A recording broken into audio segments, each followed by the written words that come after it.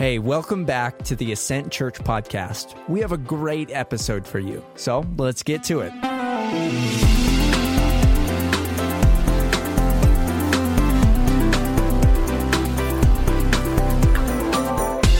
Good morning. Oh, it's a beautiful day and some awesome worship today. Thank you guys, Zach and Lacey and McKinley. Really good. Today, just want to welcome you here. It's on a beautiful day called Palm Sunday. My name's Tim Good for those of you that don't know me, and for those that do know me, I'm sorry. But you know me, and that's how it is. We still love you. I love you too. It's an honor for me to be up here to do this on this day, Palm Sunday, because I don't know. When Blake asked me, he said, "You want to preach?" I was like, "Yeah, sure, I'll preach." And then I'm like sitting there, and I looked at my wife, and I was like, "Oh my gosh, that's Palm Sunday," and she's like, "Yeah," and I'm like, "No," and so kind of scared, to get up here to take on such a challenge. But you know what? We're all family here, so I'm here to take on the challenge, and I know y'all won't laugh at me too hard. I know you got a bunch of pins. I know Corey brought that up about throwing them at me. You don't have to. But anyways, I would like to go into some of the text today is going to be over Luke 19, 28 through 40 that Brittany read for us. But first, before I go into that, I want to pray and just ask God to open our hearts and bring the word to you. So, Heavenly Father, we just come to you today on this day of Palm Sunday to ask you to speak through me. Let me be your vessel to bring the word that only you know how to bring. Bring the word to the congregation so they understand, and it opens their hearts, Father, to receive you. Lord, we thank you for all that you did, especially for your Son. In Jesus' name we pray. Amen. Amen. I want to start before I go into the sermon, or to the scripture, give me a little bit of history on Palm Sunday. It's all started. It's been a common thing for way back whenever kings were coming into the cities and stuff like that. That they would put palm leaves or branches of whatever tree that they're close to, down in front of the king as he's coming into the city to show reverence or to welcome him to town.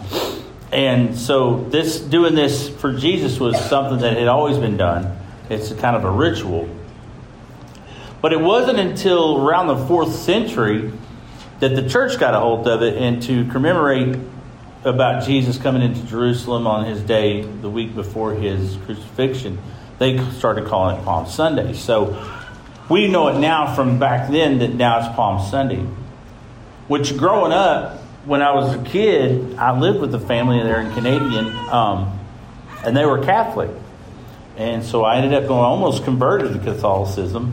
Which, I guess it wouldn't have been too bad, but still, I didn't.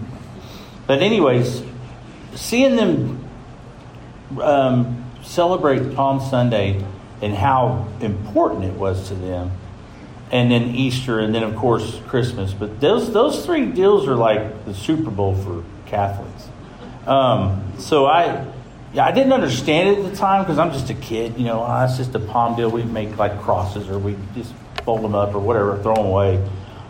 It wasn't until later in life, much later in life, because, I went through my whole life not even really paying attention to Easter, and just doing the whole Easter deal. Still believed in God at the time, but I just, wasn't too into it like I am now. But going through the whole time, and now coming into this, I'm 51 years old. This is the first time I've actually ever really studied Palm Sunday.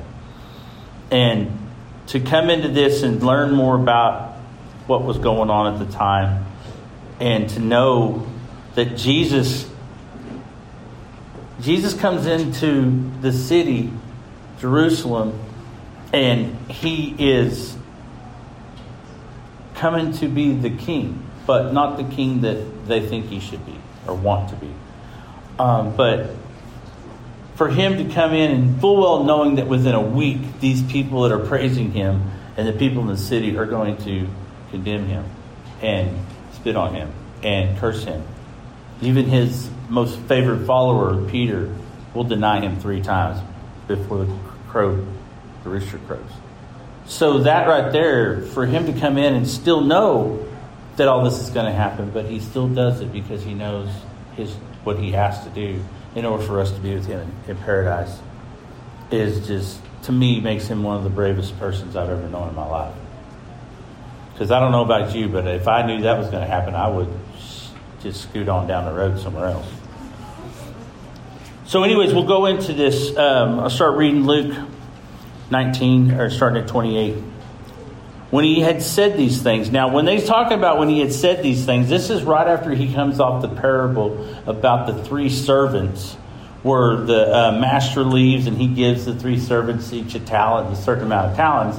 And one of them, 2 of them, basically they put them in and they make double back what they did. But the third one squandered and hid it and didn't want to do anything with it, so he didn't make anything.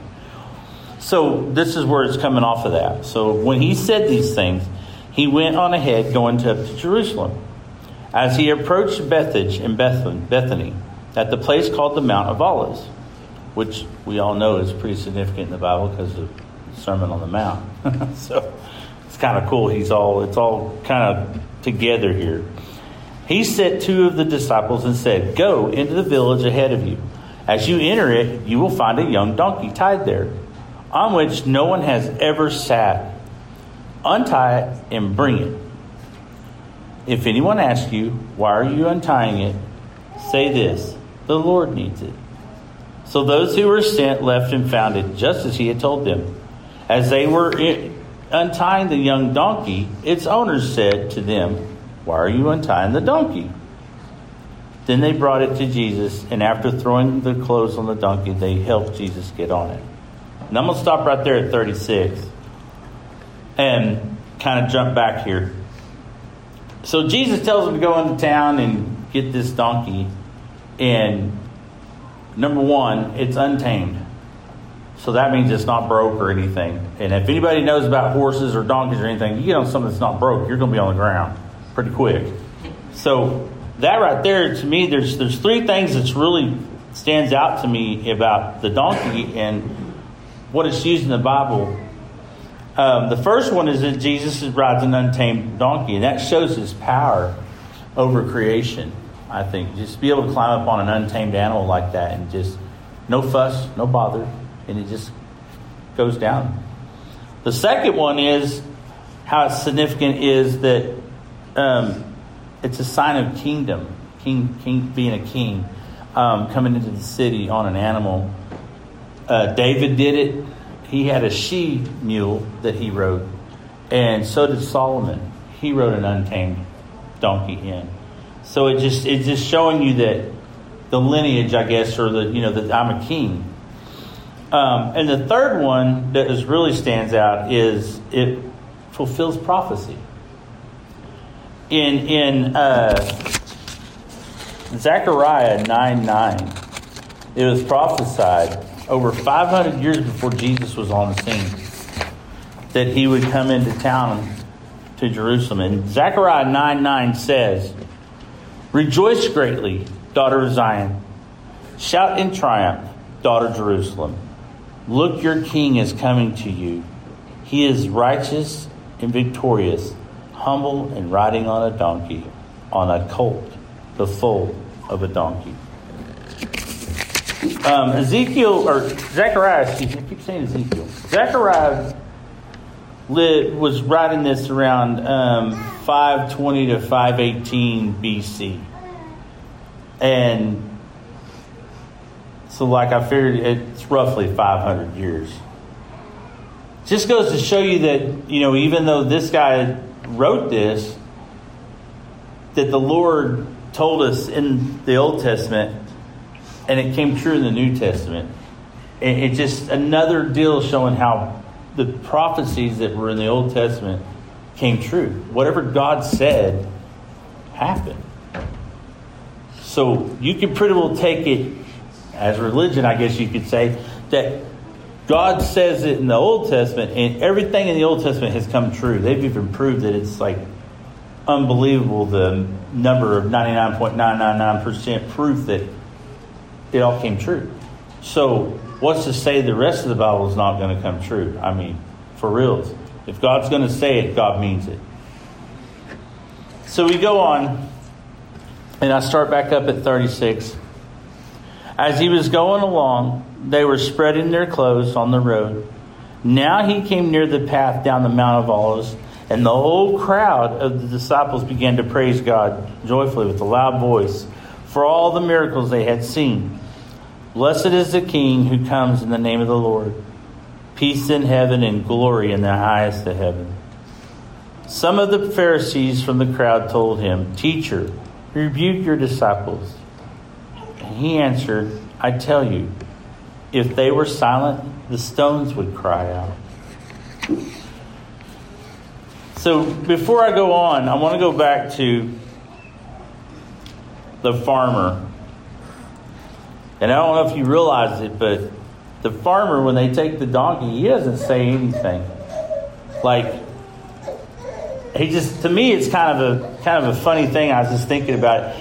It kind of reminded me of, if anybody's ever seen Star Wars, it's kind of like when Obi-Wan Kenobi, and he uses the Jedi trick on him, and he's all like, these are not the droids you're looking for, and they just go on. But, this is not the donkey, we're just going to do it for the Lord. And he just went on. And it's like, if I was to walk out here in your favorite car and I got in it and I'm going to take it, and you're like, hey, what are you doing? I'm like, well, it's for the Lord. And I just drive off and you don't say nothing. So this is basically what they did. I mean, they just took this donkey. I mean, and back then a donkey was very significant. I mean, they used it for farming. They used it for travel. They used everything. So basically it was their transportation, and they're just going to take it. And the guy never said anything. So I ask you, what does that look like in your life? For you, does God come into your life and say, hey, this is for the Lord? Like in your finances, tithing or whatever, in your marriage, do you put it for the Lord and just walk away and let the Lord have it? Because I know I have a hard time with it. I mean, we're human. It's human nature. We think we can do it on our own. But in reality, God needs to really do it for us. We're there to help Him, but we're there to listen and do what He asks. And when God says it's for the Lord, you're supposed to just step out there on that branch of faith and let God have it. And if you keep doing that, He'll give you more and more to have, more and more to handle, more and more things to do, because He knows He can trust in you. So I just thought it was very profound that that guy didn't say a word. He just was like, okay, take your donkey. And which leads me into my, to asking you how you are with God and how that does that. The same thing with me is, back whenever my daughter was like 9 years old, she gave her life to the Lord in VBS. I've been pretty much, without saying, I've been a hellion. All the way up till I was 40, 38, 40, somewhere out in there. And when my daughter stepped up there and gave her life to the Lord, that's when I decided right then I need to start being a better father, a better person, and rededicate my life to the Lord and give Him my life. Have I been perfect? No. There's no way. The perfect one they killed. That's what I always say. Nobody's perfect, but Jesus was. He came here to show us how to live. We can't live like Jesus. We can, but we can't live up to it, like the what they want you to do, the Ten Commandments. You just can't do it. And the Lord knows that. That's why He gave us Jesus. So we can ask for forgiveness. If you fell and you fall, He's just like a parent. He's there to pick you up and carry you on. So I didn't understand that. I'm still struggling today. Even though I'm up here preaching, I don't have it all together. None of us do. But, I love my Lord. I love my church family, my preacher. It's not just my preacher. He is a close confidant and friend, and he also keeps me accountable. And that's what you need to find. You need to find people that will keep you accountable, and vice versa. Because you need that push. Where it says in the Bible, iron sharpens iron. That's exactly what we do. We sharpen each other to keep us on tack with God and keep us resistant to the devil, because he is hitting you every angle he can. So I go on and I'm thinking about where the stones, he tells them, even if I was told them to be quiet and not even be singing, that the stones would cry out. And I'm thinking, man, that's amazing that there's so much power there that even the earth would cry for the Lord. So I keep coming back to this, where is it that in your life that God is in your heart? Where do you let him come in? Where do you let him be your leader? Because if you don't let him lead your life and you're just going to take it by the horns and do it, you'll get away with it for a while. And it may look like, man, this guy's got it all together. He's awesome. He does everything. But one day you got to answer for it. And I don't want to be the one standing at the foot of Jesus Christ and him looking down at me saying, why didn't you teach your kids about me? Why didn't you lead them to me? Because that'll be a failure that I can't. To me, that's unthinkable. So if you have children, lead them to the Lord. Do the best you can. I'm not saying they're going to walk out of your house and be holy bangers and, be on the Bible every day of the week. They're not. They're gonna go through life just like we have. They're gonna fail just like we have. But we're just supposed to be like Christ and pick them up and show them how to get back on their feet and love them. We all make mistakes. We've all been there. But love them just like Jesus loved us. And God loved us so much that he gave his son for us. That he died on the cross for us. The retribution and everything that he went through for us. Think about that. When I think about it, I can't even fathom in my head that the whole world, from the time that it started until it ends, which we don't even know when it's going to end, but from there to there, he took everything on his shoulders. Now, I don't know about you. I've got a hard enough life of my own, let alone trying to take the whole world on my shoulders. So I don't even want to attempt that. But this man was one strong individual. And like I said, one of the bravest men I think I've ever read about. So I'll ask you right now to just take about 20 seconds and think about where your journey is with God. And does he have control of your life? Or do you use God as a vending machine and you pick what you want him to do and then you do the rest? Because we can't do that. We can't pick and choose. Because inevitably in the end, we're all going to stand at that altar and we're all going to answer to what we've done. You don't need to do it for anybody else but yourself. This is where I ask you to be very selfish with yourself and the Lord. I'm not saying don't spread the Lord and don't reach out and show him what Jesus does for you or what he's done for you.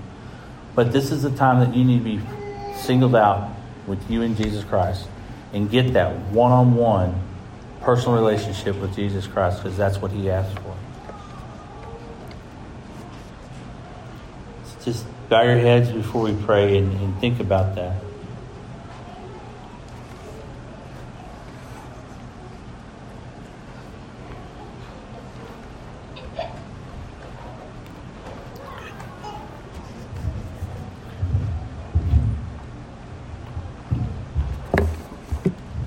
Father God, I pray that you'd give us the courage to obey what your Spirit has spoken to us today. It's in your name I pray, amen. Amen. Well, thank you, Tim, for that message. Give Tim a hand, everybody. Tim said two things that have never been said from this pulpit, and two things that I'll probably never say. He said, for reals. I don't know if you guys caught that. And I think he called us holy bangers. I'm not sure what that is, but I think it's okay. No, really, he did a great job. You don't realize how hard this is until you get up here and do it. That's why I take a break every once in a while and let somebody else do it. One thing they always say to me is, I never realized how quiet it was until I got up there to speak. And everybody's staring at you. And so he really did a great job. I love this text. Yes, amen. Tell Tim good job as he leaves. Shake his hand. But I really love this text in the King James Version, the old King James Version. When I was a kid, I liked it because it said a cuss word. The old name for a donkey, I won't say it because you might not want your kids to say it. But I discovered that at an Awanas deal at church when I was a kid. And I went home and my mom didn't think it was funny. And I was like, it's the Bible, you know. But as I grew older, I like the language it uses when it talks about when they come to do Grand Theft Donkey and take the donkey away. In the CSB, it says the Lord has need of it. In the old King James, it says the Master hath need of it. The Master hath need of it. And this is what Jesus does in our life. He will do this to you. This text is so interesting because of the contrast between the crowds and the donkey owner. The crowds right now are cheering for Jesus. Hosanna, Hosanna! You know, they're pumped up as he comes into Jerusalem. And yet they will be nowhere to be found in less than a week when he's on the cross. And the crowds are shouting, crucify him, crucify him. And the reason for this is because they love Jesus when he rides in to save them. You know, they're thinking Jesus is going to come and take out the Romans and their oppression is about the end. And yes, Jesus, be for me. But when Jesus comes and he doesn't do what he thinks they're going to do, they don't really care for him near as much. And yet we're to be like the donkey owner and say, Jesus, whatever you do is what you do, and I respond to that, not the other way around. Whatever you have need of, Lord, I give it to you. And the two areas where I think I see this most in people's lives is, and really I can illustrate it for you probably best, is with your money and with your children. Do you want God to help your money and your children? Or are you saying these things are for you, Lord? You know, it's easy for me to say, God bless me. And when I say bless me financially, what I mean is more money. But what if Jesus says the blessing is going to be you giving all of your retirement away to help this thing? Now, I'm not saying he's doing that. I'm not saying that you're giving your money away. But I'm saying if he asked you to do that, would you see that as much of a blessing as if he were to give you an extra $1 million? Or with your children. You know, I hear people pray for their children all the time, and the prayers that generally come are prayers of safety. These are not bad prayers to pray. Lord, protect my kids. Lord, give my kids good jobs. Lord, help my kids in life. But what if we raise them to be Christians and the Holy Spirit calls them to a country that's never heard the name of Jesus and they might give their life for the gospel? Are you mamas and daddies willing to send your kids across the country, across the world for that? Are you willing to be like the donkey owner and say, Lord, whatever you have need of, I give to you? Or are you like the crowds? When Jesus is for you, you're shouting, yes, save me. And when he's against you, you're shouting, crucify him. I think that's something we all need to reflect upon. And this is not a message of condemnation. Please don't hear it that way. Because right after this, Jesus literally weeps over the city of Jerusalem. And he's weeping because he said, God visited you and you didn't recognize it. See, the reason why we need to make Jesus the king in our lives is not because he has a big ego and just, wants us to give everything to him. Although he could say that. He's worthy of it. The rocks will cry out if we don't worship him. He doesn't need us to worship him. But the reason Jesus wants us to is because you and I are bad kings and queens of our own lives. You only have to live a little bit to know that. How many good ideas did you have that turned out to lead to destruction in your life? You know, that person you dated and everybody told you not to date and you did it anyways, and then you're like, man, I'm a dummy. Everybody's got stories like that in their lives. Why? Because we're not that good at being kings and queens in our lives. And that's a funny example, but there's quite destructive examples of that. Jesus says, turn your life over to me because I'm the good king. I'm the one who can lead you to paths of righteousness, to life, to the abundant life, life to the full, life overflowing, and eternal life that does not just end in this life. He's the only king I know of who comes to lay down his life for his people. And not just his people, but his enemies. What king in this world would die for his people? I think you'd be hard-pressed to find a president, a prime minister, or any other politician that would die for us. They put us on the front lines long before they'll go there. Even our favorite ones. But what about a king or a president or prime minister that would die for his enemies? There's no one like this king that we have in Jesus, friends. And so as we leave here today, I want to ask you, which are you? Are you the crowd shouting, crucify him? Or are you the owner of the donkey saying, Lord, whatever you have, you can have it. I don't understand it. It hurts. I wish it wasn't this way. but I trust you because of who you are. Zach, if you guys want to go ahead and come up, I'm going to pray for us, and then we're going to sing and we're going to praise this King. Father, I thank you for the message that Tim has given us today. And Lord, most of all, I thank you for who you are. God, you don't need our worship. You don't need our service. If we don't worship you, the rocks themselves will cry out. But Lord, you want our worship, because our worship is for our own good. Lord, in you we find life that is everlasting. In worshiping and in serving you, Lord, we find that which we were designed for, that which we were created for. And so today, God, I pray for those in this place who are struggling with whether or not you are the king of their lives. And I pray that we would not look back on this day with tears as we say, God showed up yet again and they ignored him once more. I pray that this would be a day where things change, like the day in which Tim saw his daughter get baptized and he realized that you were to be the supreme thing in his life. I pray that that would happen for somebody today. They would quit halfway doing things and they would go all in on you no matter the cost.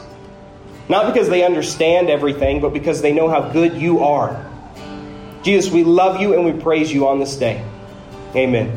Friends, let's stand and sing.